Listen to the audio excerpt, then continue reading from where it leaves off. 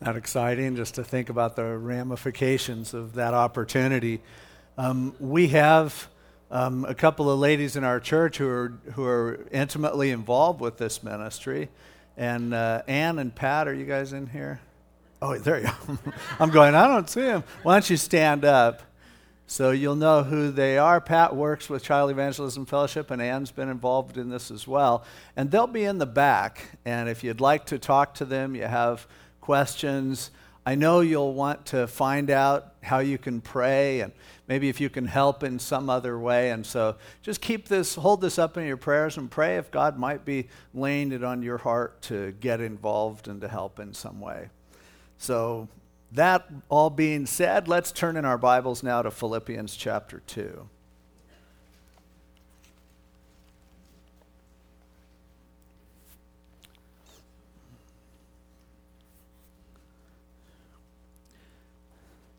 Throughout chapter 2, Paul has been explaining and talking in this book about joy, about how central to joy is the idea of understanding how we are created to be connected, how we are designed to function in community, that working together and sharing is so important to us discovering really what life is all about and living lives that express that joy that God wants us to have.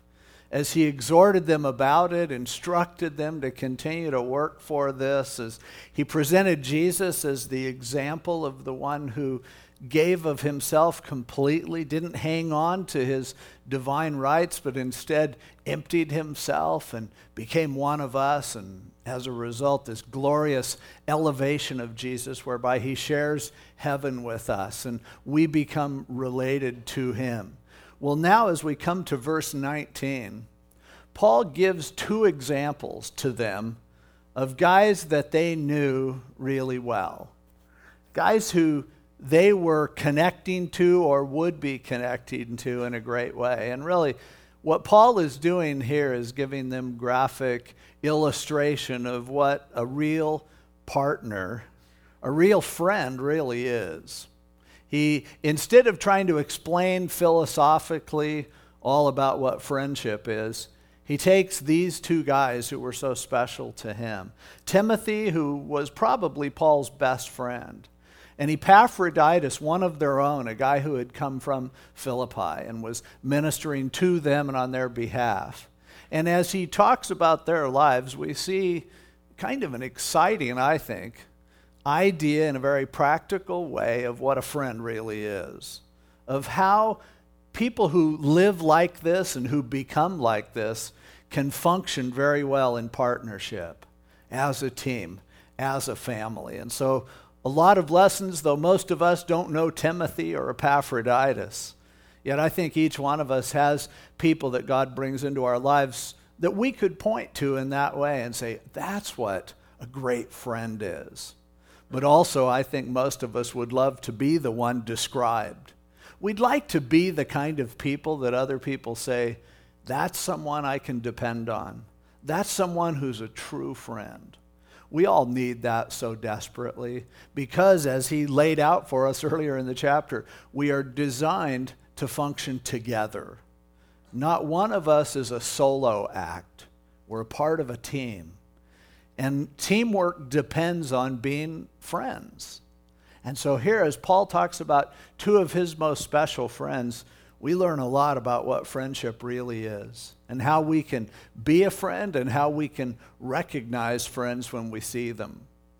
And so, well, I should explain, Timothy was a guy who we know a lot about because as Paul's best friend, Timothy had probably accepted the Lord under Timothy's ministry, but he had been taught by his mother and his grandmother from when he was a little boy about the Lord.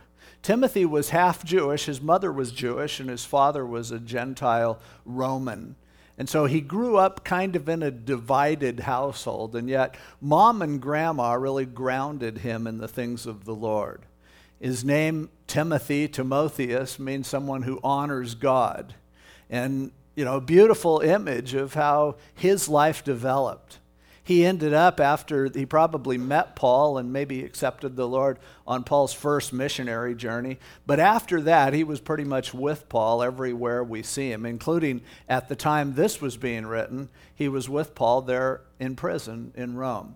In a Roman prison, they didn't take care of you. You were you were depending on your friends coming and supporting you and feeding you and clothing you and everything else. Otherwise, you would just sit there and die. Timothy was a guy who was just right there, didn't have to be, chose to be there with him. Paul, as he writes his book, so often he mentions Timothy as being with him, and the letter is coming also expressing the heart of Timothy. We see that in the beginning of 2 Corinthians. We see it here in Philippians, in Colossians, and 1st and 2nd Thessalonians, in Philemon in the beginning. All of these books start out with a greeting from Paul and Timothy. It's interesting that the book of Hebrews, which I believe Paul wrote, never mentions Paul's name in it, but in the last chapter, one of the reasons why I think Paul wrote it is because he's obviously very close to Timothy and mentions Timothy in that book. Now, on top of being in the introduction of 6 of Paul's epistles and being mentioned in Hebrews as well, there are also 2 epistles, 1st and 2nd Timothy, that are written to Timothy by Paul. And so obviously he has a prominent place in Paul's heart and in Paul's life, and we know a lot about him. He was an amazing guy. On the other hand, Epaphroditus, who he starts talking about beginning in verse 25, was a guy that the only thing we know about him is what we read here in Philippians, here in chapter 2, and then over in chapter 4 he's mentioned. But Paul tells this story here in chapter 2 of the fact that the Philippian church, in wanting to help Paul, had sent Epaphroditus to Paul with a gift to help support him. Epaphroditus stayed there and ministered to him and risked his own life to do so, was so sick that they thought he was going to die. And the Philippians loved Epaphroditus so much that Paul said, Epaphroditus was really upset that you were upset that he was sick. And he goes, he was sick, you were upset, he was upset that you were upset, and I was upset that he was upset that you were upset that he was sick. And you see this connectedness and this closeness, but now Paul is sending Epaphroditus back to Philippi, where he was no doubt from, with this letter. And so Epaphroditus is the guy who's carrying this note along with him as he goes back. Timothy, with a beautiful Hebrew name of honoring God. Epaphroditus, he has a very Greek name. He's named after the goddess Aphrodite, or as the Romans would call her, Venus, the god of love, the god of lust so often. And Epaphroditus means someone who's, it's Aphrodite and the prefix epi, which can mean against, on, connected to, supporting. And so it's like, here's someone whose parents were committed to supporting lust. And yet this guy somehow accepted the Lord, and God turned his life around and was using him in a powerful way in Paul's life and would in the church in Philippi. So let's read about these 2 guys as we go through this passage. First of all, beginning in verse 19, Paul says, "But I trust in the Lord Jesus to send Timothy to you shortly, that I also may be encouraged when I know your state," or your situation, your condition. "For I have no one like-minded who will sincerely care for your state. For all seek their own, not the things which are of Christ Jesus. But you know his proven character, that as a son with his father, he served with me in the gospel. Therefore I hope to send him at once, as soon as I see how it goes with me. But I trust in the Lord that I myself shall also come shortly." And now in verse 25, "Yet I considered it necessary to send back to you Epaphroditus, my brother, my fellow worker, my fellow soldier, but your messenger and the one who ministered to my need, since he was longing for you all and was distressed because you had heard that he was sick. For indeed he was sick almost unto death. But God had mercy on him, and not only on him, but on me also, lest I should have sorrow upon sorrow. Therefore I sent him the most eagerly, that when you see him again you may rejoice, and I may be less sorrowful. Receive him therefore in the Lord with all gladness, and hold such men in esteem or honor. Because for the work of Christ he came close to death, not regarding his life, to supply what was lacking in your service toward me. So two great friends, two best friends. We see as we go through the passage several indicators as to what this kind of a friend is really about. What a person that you can count on and depend on. What are the sort of traits that you look for in finding and discovering that kind of friend? What are the kinds of traits you need to develop within yourself in order to be that kind of a friend? As he's talking about Timothy, first thing I want to point out to you is that friends like this are pretty rare. Talking about Timothy, he says, I have no one like-minded.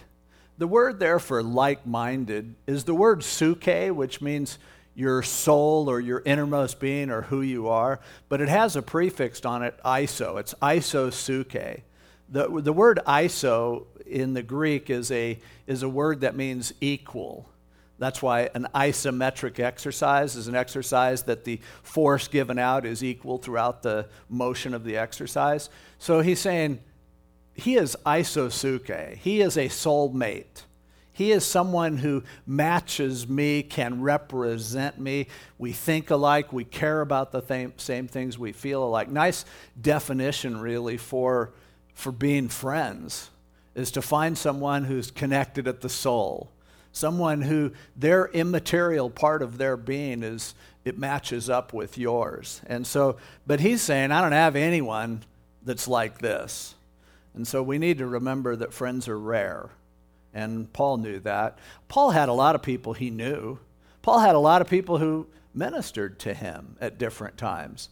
But he says there are certain ones, like Timothy, like Epaphroditus, that are worth mentioning because they are rare indeed. There are some people who think, well, I have tons of friends. I'd suggest, really, if that's what you think, take another look, because it just might be that you have tons of acquaintances. But in reality, it's not possible to have a ton of friends, real friends. Usually we start out thinking we have friends, and events happen in our lives that cause us to lose our friends. And so often we mope about the fact that, I've lost so many friends over going through this trial. In reality, it's impossible to lose real friends. All life does is show you who your friends are. You discover your real friends by the process of elimination. But Paul is saying, no, these guys are rare indeed. So what is it that makes them that way? He says, first of all, I have no one like-minded who will sincerely care for your state. The idea that these guys stand out because they are sincerely caring pretty much presupposes the fact that there are a lot of people out there who may care. There are a lot of people out there who certainly represent themselves as caring, say they care, act like they care. But he said, no, Timothy has this rare quality that he really does care. There are a lot of people who will say, hey, I'll be praying for you. But how many of them are really praying for you? I hate to tell you this, but probably not everyone who says that. How many people who say, man, I'm so sorry for what you're going through, really are feeling it with you, really are connected to you in such a way that their care goes beyond just bummer, stinks to be you kind of a thing, to move on to a point where, man, I am affected by what you're going through. Getting past the formality, getting beyond just the casual words that we have with everyone. And again, I am not suggesting that you need to be this way with everyone. If you just have this passionate, connection with everyone, you might not even be able to function. But everyone needs some people who really do, they care. They are going to care. You can count on their caring. And when they say they care, they mean it. When they ask you, how are you doing? They don't want to hear fine. Now, most people, when they ask you how you're doing, they just want to hear fine. But there are those rare individuals who won't accept fine as an answer, who take the time to be with you and to say, no, really, I really want to know. And then you go kind of, you sure? I mean, do you really want to hear this? Or because I can just say fine and we can call it a day. But there are some people who really do care, and you can tell when that happens, and it's important to look for that, to see those who sincerely care, and not to get bummed out about those who don't. Those who aren't that sincere, or those who really don't care, that's okay. They aren't your friends in the deepest sense of the word. Those aren't your soulmates. Those aren't the ones who are linked to you. But boy, how important it is to connect with and to relate to those who sincerely care, those who really do from the heart are interested in what other people are going through. Now, there's another thing that I want to point out to you as well.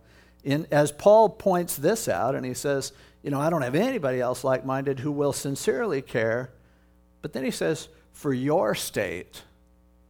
Now, that puts it in a different realm in a way. Obviously, Paul loves the fact that Timothy cares for him. But what really gets to Paul is that Timothy cares for them, for others. Depending on who you are and where you are and what you can do for people, you'll find a lot of people coming around you who wanting to convince you that they care about you. But the real measure of a person isn't whether or not they care about you, because you can't really tell.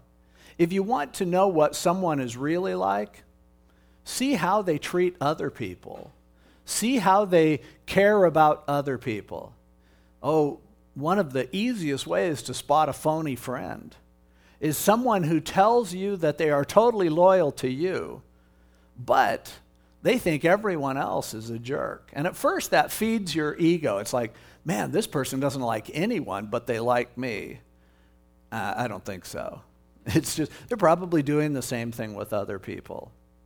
Someone has said, if a person isn't good to a waiter who's waiting on them, they're not a good person. If you want to have insights about people, don't look at how they treat you. They're putting on their best appearance in front of you. They just may be afraid that you're going to do something against them or do something to hurt them. The way to really judge character is to see how people treat other people who don't have any way of helping them. It's so important for us to observe that and to see that. Because Paul said, what I love about Timothy the most is how he cares about you guys. And that is where the deepest friendship happens, when you see someone who cares about others. I have people in my life who, like, for instance, Pastor Ken Kreekak, who's our family minister here, is involved with children's ministry and men's and couples and does the bulk of our counseling and things like that. Ken is someone that I've always felt ever since, for years, when he worked for me over at Calvary Costa Mesa, I always felt like Ken liked me. And I can't help but like people who like me, people who laugh at my jokes, people who tell me, boy, you're great. But I appreciate having Pastor Ken here at our church, because I think he likes me. But the real reason why I love having Ken here is because I know how much he loves you. I see him on a daily basis reaching out to people when maybe I don't have the opportunity or the time or whatever to do it. I know that people who I love, he's going to be loving them. And that's kind of what Paul is saying about Timothy. Paul's going, it's not about me. It's not about who can elevate me the best. It's not. Like Jesus said, I didn't come to be ministered to, but to minister. And so he goes, the thing I love about Timothy, and this is someone you can count on as a friend, is because they love other people. If they have a heart for other people, you can bet they're also going to have a heart for you. And so that's the first thing that he points out about friendship, is sincerely caring for people, really being touched by people and what they're going through. Then in verse 21, he says, he kind of points out a couple things that have disqualified most people that he knows from this status of close friendship. He said, pretty much everybody, for all, seek their own selfishness.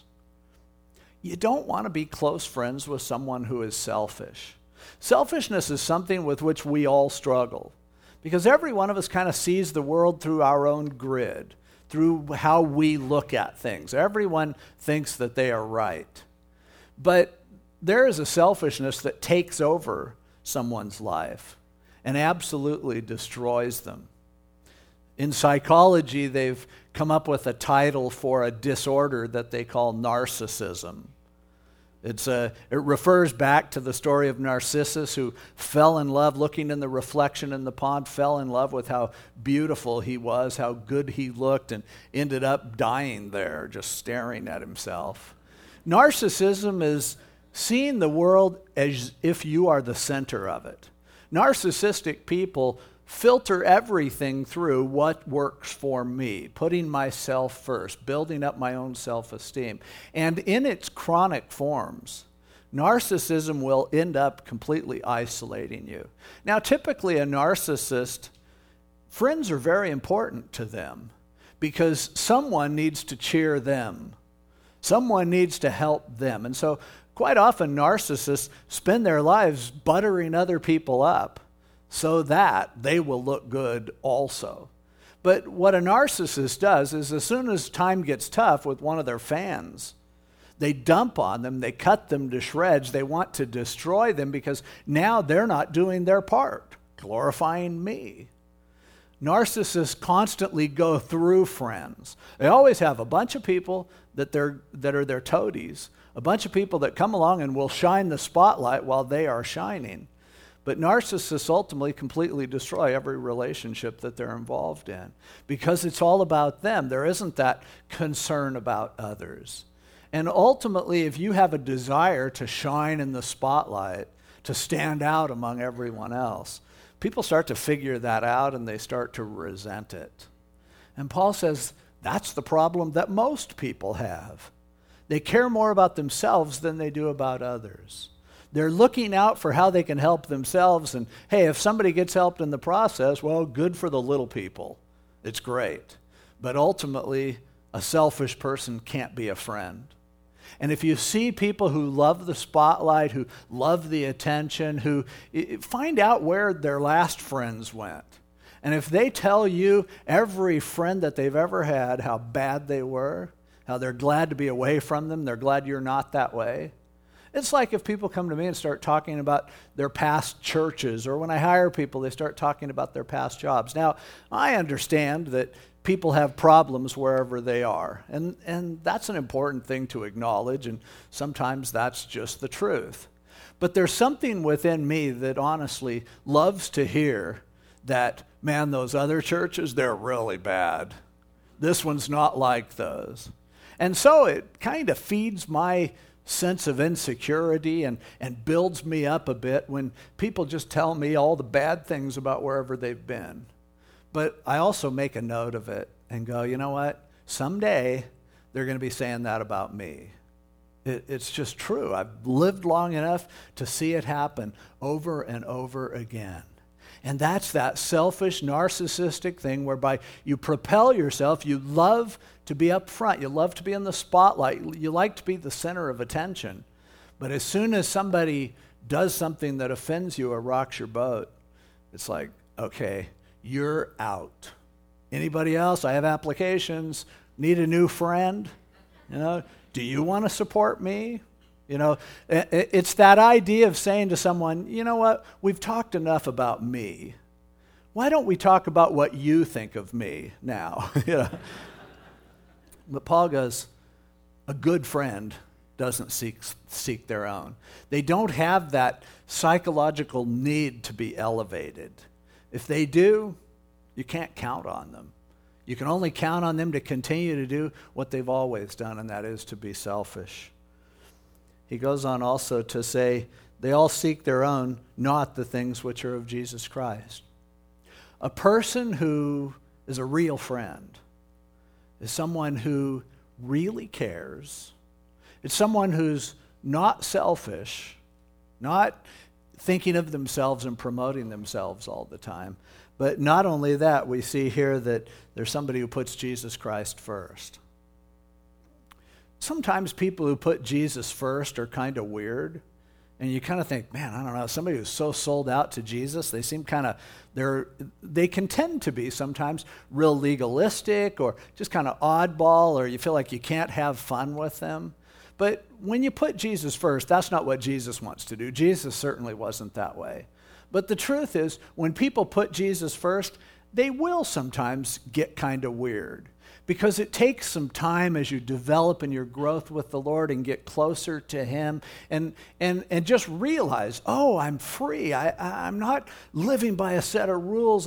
Jesus isn't ready to crush me. And so you have to work your way through it before you can put Jesus first and still be pretty normal in a way. And so as a result, sometimes we just push away people who put Jesus first. But in reality, you can't have a real friend unless there's someone who puts Jesus Christ first. People who don't put Jesus first, it again traces back to their selfishness. But being devoted to the Lord and to serving Him is something that gives you the basis for true relationship, for true friendship. Because He is the one who is the friend that sticks closer than a brother. He is the one who is our ultimate friend. And as you grow closer to the Lord, it should help you to grow closer to His people, not further away from His people.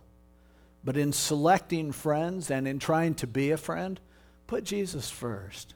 Decide that what He says is the way that I want to live my life. And I know I'm not perfect, and I'm going to stumble and fumble and work my way through some of what it means to put Jesus first.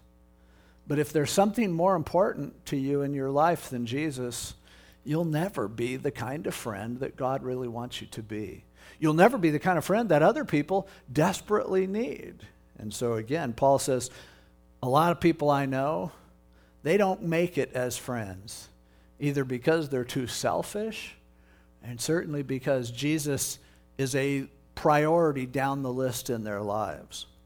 Now, as he goes on talking about Timothy, he says, you know his proven character. A good friend is someone who's proven themselves. It takes time to earn friendship. It takes time to develop the character and to establish it in such a way that really now you know that someone can be trusted because they've shown themselves to be trustworthy. And he said, Timothy has done that. You know his proven character, that as a son with his father, he served with me in the gospel. And so we see a friend as someone who's family. He said, he's like a son with his father. We are connected. He won't bail on me. He won't disown me. We're family. And we serve. We work together. This is another really important aspect of friendship. There is no better way to connect with people and to discover friends than to serve God together. As we share our common passion for His people, and as we share that heart of wanting Him to be first, it's so incredible when we can get together with God's people and actually do stuff for others. Be involved serving God. Best place to find friends is serving God. Being connected with them. That's how Paul and Timothy grew close together. They worked together. It's why we've had so much fun as we've moved over to this new building and seen so many people coming and doing little things and doing big things and helping out. And we've all chipped in, and it's like, man, I am feeling closer to some people than I ever would have otherwise, not because we sat down and had these deep talks, but because we both, out of a common devotion, maybe carried something to the trash together, or saw something happen whereby a ministry is unfolding and developing, and we could be a part of that, and we're excited about what God is doing. It's serving. And so Paul said, hey, you know Timothy. He's a guy who is family, and we serve together. We work together. Now, if you're not serving God, if you're not involved in any sort of ministry, you'll never have real friends. And I'm not saying that because, I want to get you involved in doing something in the church. I'm not talking about just doing things in our church, although I think this is a great opportunity to serve. But if you think I'm being self-serving, I would suggest to you get involved in some other ministry. If you think I'm trying to get you to, give money so that the church can do stuff, give your money to some other ministry. It doesn't matter. What I'm saying is, if you're not serving God, you'll never meet those people who will serve God alongside you, who will get involved next to you. And if that happens, you'll lose friends. You'll lose opportunities to have friends, because friendship is built within service. Now, as he goes on here, finishing up his discussion of Timothy, he says, "Therefore, I hope to send him at once, as soon as I see how it goes with me, but I trust in the Lord that I myself shall come shortly." He goes, man, as much as Timothy means to me, I want him to come and see you guys. Because if I can't see you, he can represent me. He can do this. But he said, hey, I hope I get to come and see you myself. And now as he goes into his discussion of Epaphroditus, I was checking the time and my clock here is upside down. So it says it's SH6, but that's actually 9:45 on your planet. See, I'm going to have to learn to finish somewhat on time, because with 3 services, that'll be a real test. So, or I'll do what I do on Wednesday nights, just stop mid-verse and go, we'll pick it up next week. Epaphroditus, as we see what's happening with him, and we see Paul describing him, it's amazing how similar the descriptions are and the characteristics are. Talking about Epaphroditus, he says, I'm sending Epaphroditus to you. He's my brother. Again, he's family. He's connected. There's a common origin, and there's a common loyalty that happens. We're family. He said, Timothy's like my son. He goes, Epaphroditus is like my brother.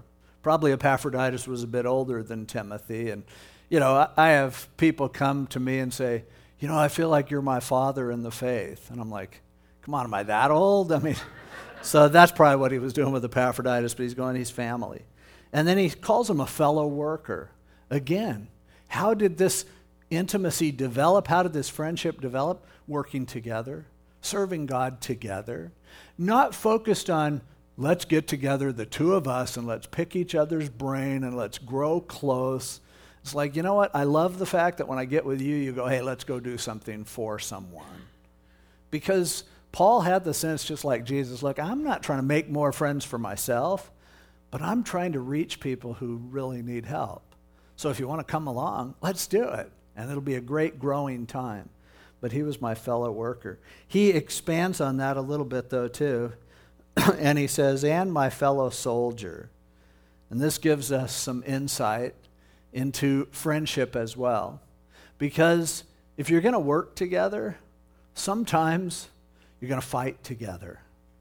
Now, so often we would think, if you're going to work together, you're going to fight against each other. And so we go, good friends really need to know how to have knockdown, drag-out fights. And that happens sometimes, but that's not the essential element. The essential element to friendship is that if I'm in a fight, you're on my side.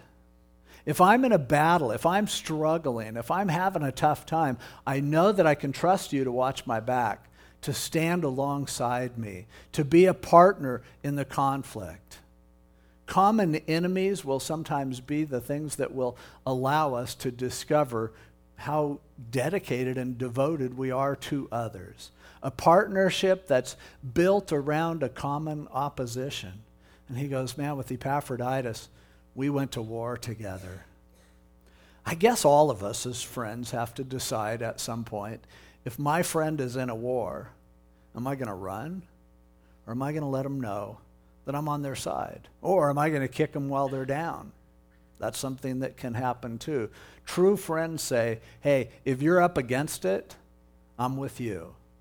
I'm going to help you through this. I am going to battle with you. And there will be battles. You better believe it. Satan is out there trying to destroy everything that God is trying to do. A friend says, if we're picking sides, I'm on your side. I'm going to support you. If you're wrong, if you're messing up, I'm going to gently let you know that, as I would let know one of my fellow soldiers who's doing something wrong, who's stepping into something that they shouldn't. But I want you to know I'm on your side. And Paul felt that way about Epaphroditus. As he goes on discussing Epaphroditus further, he talks about Epaphroditus ministering to his needs. And yet we see the heart of Epaphroditus as he says, he was longing for you all and was distressed. And this whole thing of Epaphroditus, it's a beautiful picture of what Paul was saying earlier, that a real friend is someone who sincerely cares, who really gets involved with others, whose heart goes out to them. And Paul loves this, that Epaphroditus loves the Philippians, that he really cares about them. He appreciates that, and as a result, it makes them close. As he relays this whole thing, he goes on to tell them down towards the end, verse 29, receive him therefore in the Lord with all gladness. You ought to enjoy you have a friend like him, and hold such men in esteem. Give them credit, give them glory, because for the work of Christ, he came close to death. Remember earlier we said with Timothy, putting Christ ahead of everything else was such an important element. Well, Epaphroditus was a guy who put Jesus ahead of even his own life. As you read on there, he says, not regarding his life. That word for not regarding his life is a word, well, there's a word paraboleo, which is a word that came to refer to gambling. The root word is that you're holding things loosely, but a parabolani was someone who made a living as a gambler. And what Paul is using in the vernacular of those days, he's saying the guy gambled with his own life. He put his life on the line. Now, how much more loyal can you be? How much more of a fellow soldier can you be than to say, you know what? I would rather die than to hold back in what I can do for my friends, into what I can do for my Lord, into how I can serve him. Paul chided the people in another place because he said, you guys are whining about all your suffering and you haven't even shed blood yet. You know? And so often, what is it that drives us away from friends? Probably not someone holding a gun to your head and saying, either you betray your friend or I'm going to blow your brains out. But a real friend, even if that were the case, would say, I'll take my chances. I'll risk my life because that's how much I care about you. And so, again, Epaphroditus, one who gambled with his own life. Sometimes being a friend involves risk. Sometimes it means you take a chance at losing the friendship because there's something that they need to know and someone has to tell them. And the wounds of a friend are faithful, and it's better to take it from a friend than to take it from an enemy. And so you take that risk. And as God works through that and the person sees the love and the concern that you have for them, you can work through that and the risk pays off. Other times, you take a risk and it may cost you a friendship. But if it cost you a friendship, it really didn't cost you a friendship. It just pointed out you didn't have the friendship that you thought you had. So a real friend is someone who will take chances, who will put their life on the line for you, ready to jump right in alongside you. Hey, if you're going, I'm with you. Whatever it is that you're doing, you're not going to do it alone. Risking our lives. Now, which of us wouldn't want to have that kind of a friend? Someone who's selfless. Someone who's so rare that they're a soulmate to us. Someone who serves alongside of us and puts Jesus first. Someone who we can always trust them to be beside us. If we're in a battle, they're watching our back. They would risk everything in order to preserve us because they care about us that much. How many of us wouldn't want those kinds of friends? And I hope that as we're going through this description of Timothy and Epaphroditus, I hope that people are popping into your head and you're saying, I do have a couple people like that. I do have some people who are that close. Maybe they're members of your family, maybe members of just your spiritual family. But I hope you all have someone that you go, yeah, they're not perfect, but it kind of fits, and it's great. But another question is, how many of you are the ones who might pop up in somebody else's mind when we're having this discussion? Is there anyone who could say that you have been this kind of a friend? Proverbs tells us that if you want friends, you need to learn to be a friend. And so the order of spiritual development for us is look at this blueprint for friendship and say, what kind of a friend am I being? And then go, now I'm going to pick my associations in such a way that those people to whom I entrust myself are people that show these kinds of traits and these kinds of values and these kind of characteristics. But there's a greater picture, and we saw it earlier in the chapter. And the thing as I go through these characteristics that I'm totally blown away with is how we all have at least one friend who is this way, and his name is Jesus. Because though people may fail us, and though we may struggle for years never having a soul connection with another person in quite this way, yet he is the one who really cares, who risked his life, gave his life for us. He's the one who will always come to our defense. He'll always be battling alongside us. He said, I'm with you always, even to the end of the age. He really cares. He wasn't selfish. He emptied himself in order to save us. And again, Jesus just is the perfect example of someone who wanted to be close to us, who wanted to be family with us so much that he became a man so that he could be our family. And so that he could start this new family, the church, and work within us and say, that's my body. That's who I choose to identify with, is us. And as he was this type of person, not craving the spotlight, not selfish, but in such a selfless way, said, I came to help others. And then he served. He washed the disciples' feet. He served them dinner. And he said, why don't you do this? Why don't you do this with me? And he says to each of us, will you serve alongside me? He said to Peter, you love me? Don't tell me. If you love me, feed my sheep. Start to serve those I care about. Don't tell me how much you care about me, and don't show me your love by just always hanging out with me. Put me first, and what that means to me is serve those who need me the most. Go to those who have that need. And Jesus said he'll be with us as we do that, as we serve him. And you've discovered, if you've ever served the Lord, the greatest thing about serving the Lord, it's neat to be with his people, but it's incredible to feel God's presence as we're serving him.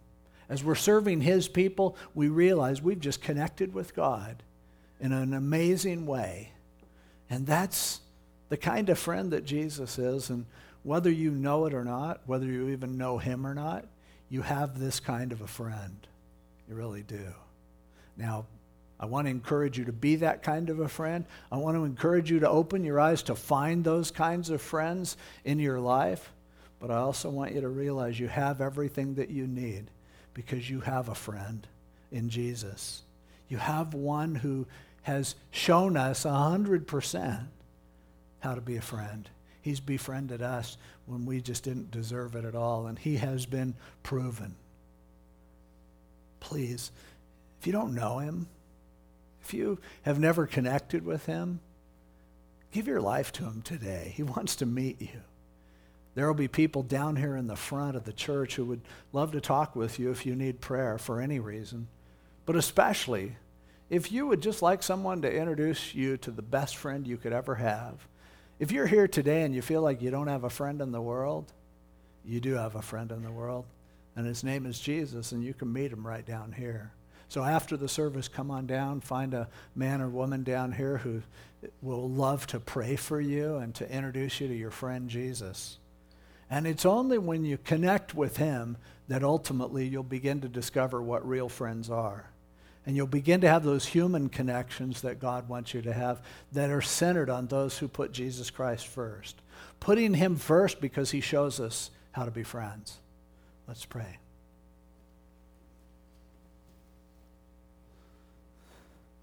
Lord, thanks for befriending us in as extreme a way as we could have ever imagined, for loving us so much that you gave your life for us. Lord, I thank you for the Apostle Paul. What a great hero of the faith he was, but I thank you that you allowed him to connect with Timothy and with Epaphroditus so that he could outline for us, here's what human friendship in Christ looks like. And God, I pray that you would help us to live this one, to be these kinds of friends, to look for these kinds of friends, and to connect with you as our true ultimate friend. I thank you that you chose to call us friends, and then you showed us what a friend does.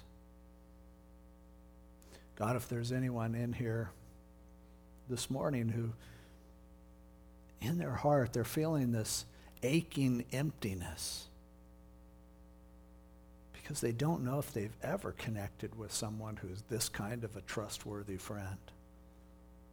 God, I pray that you'll help them to meet you today, and that meeting you would open the door to meeting others and to discovering how life is supposed to work as we function together as a family, as a body.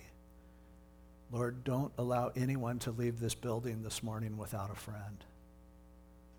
You did everything to reach out to them, help them to hear your voice by your Spirit.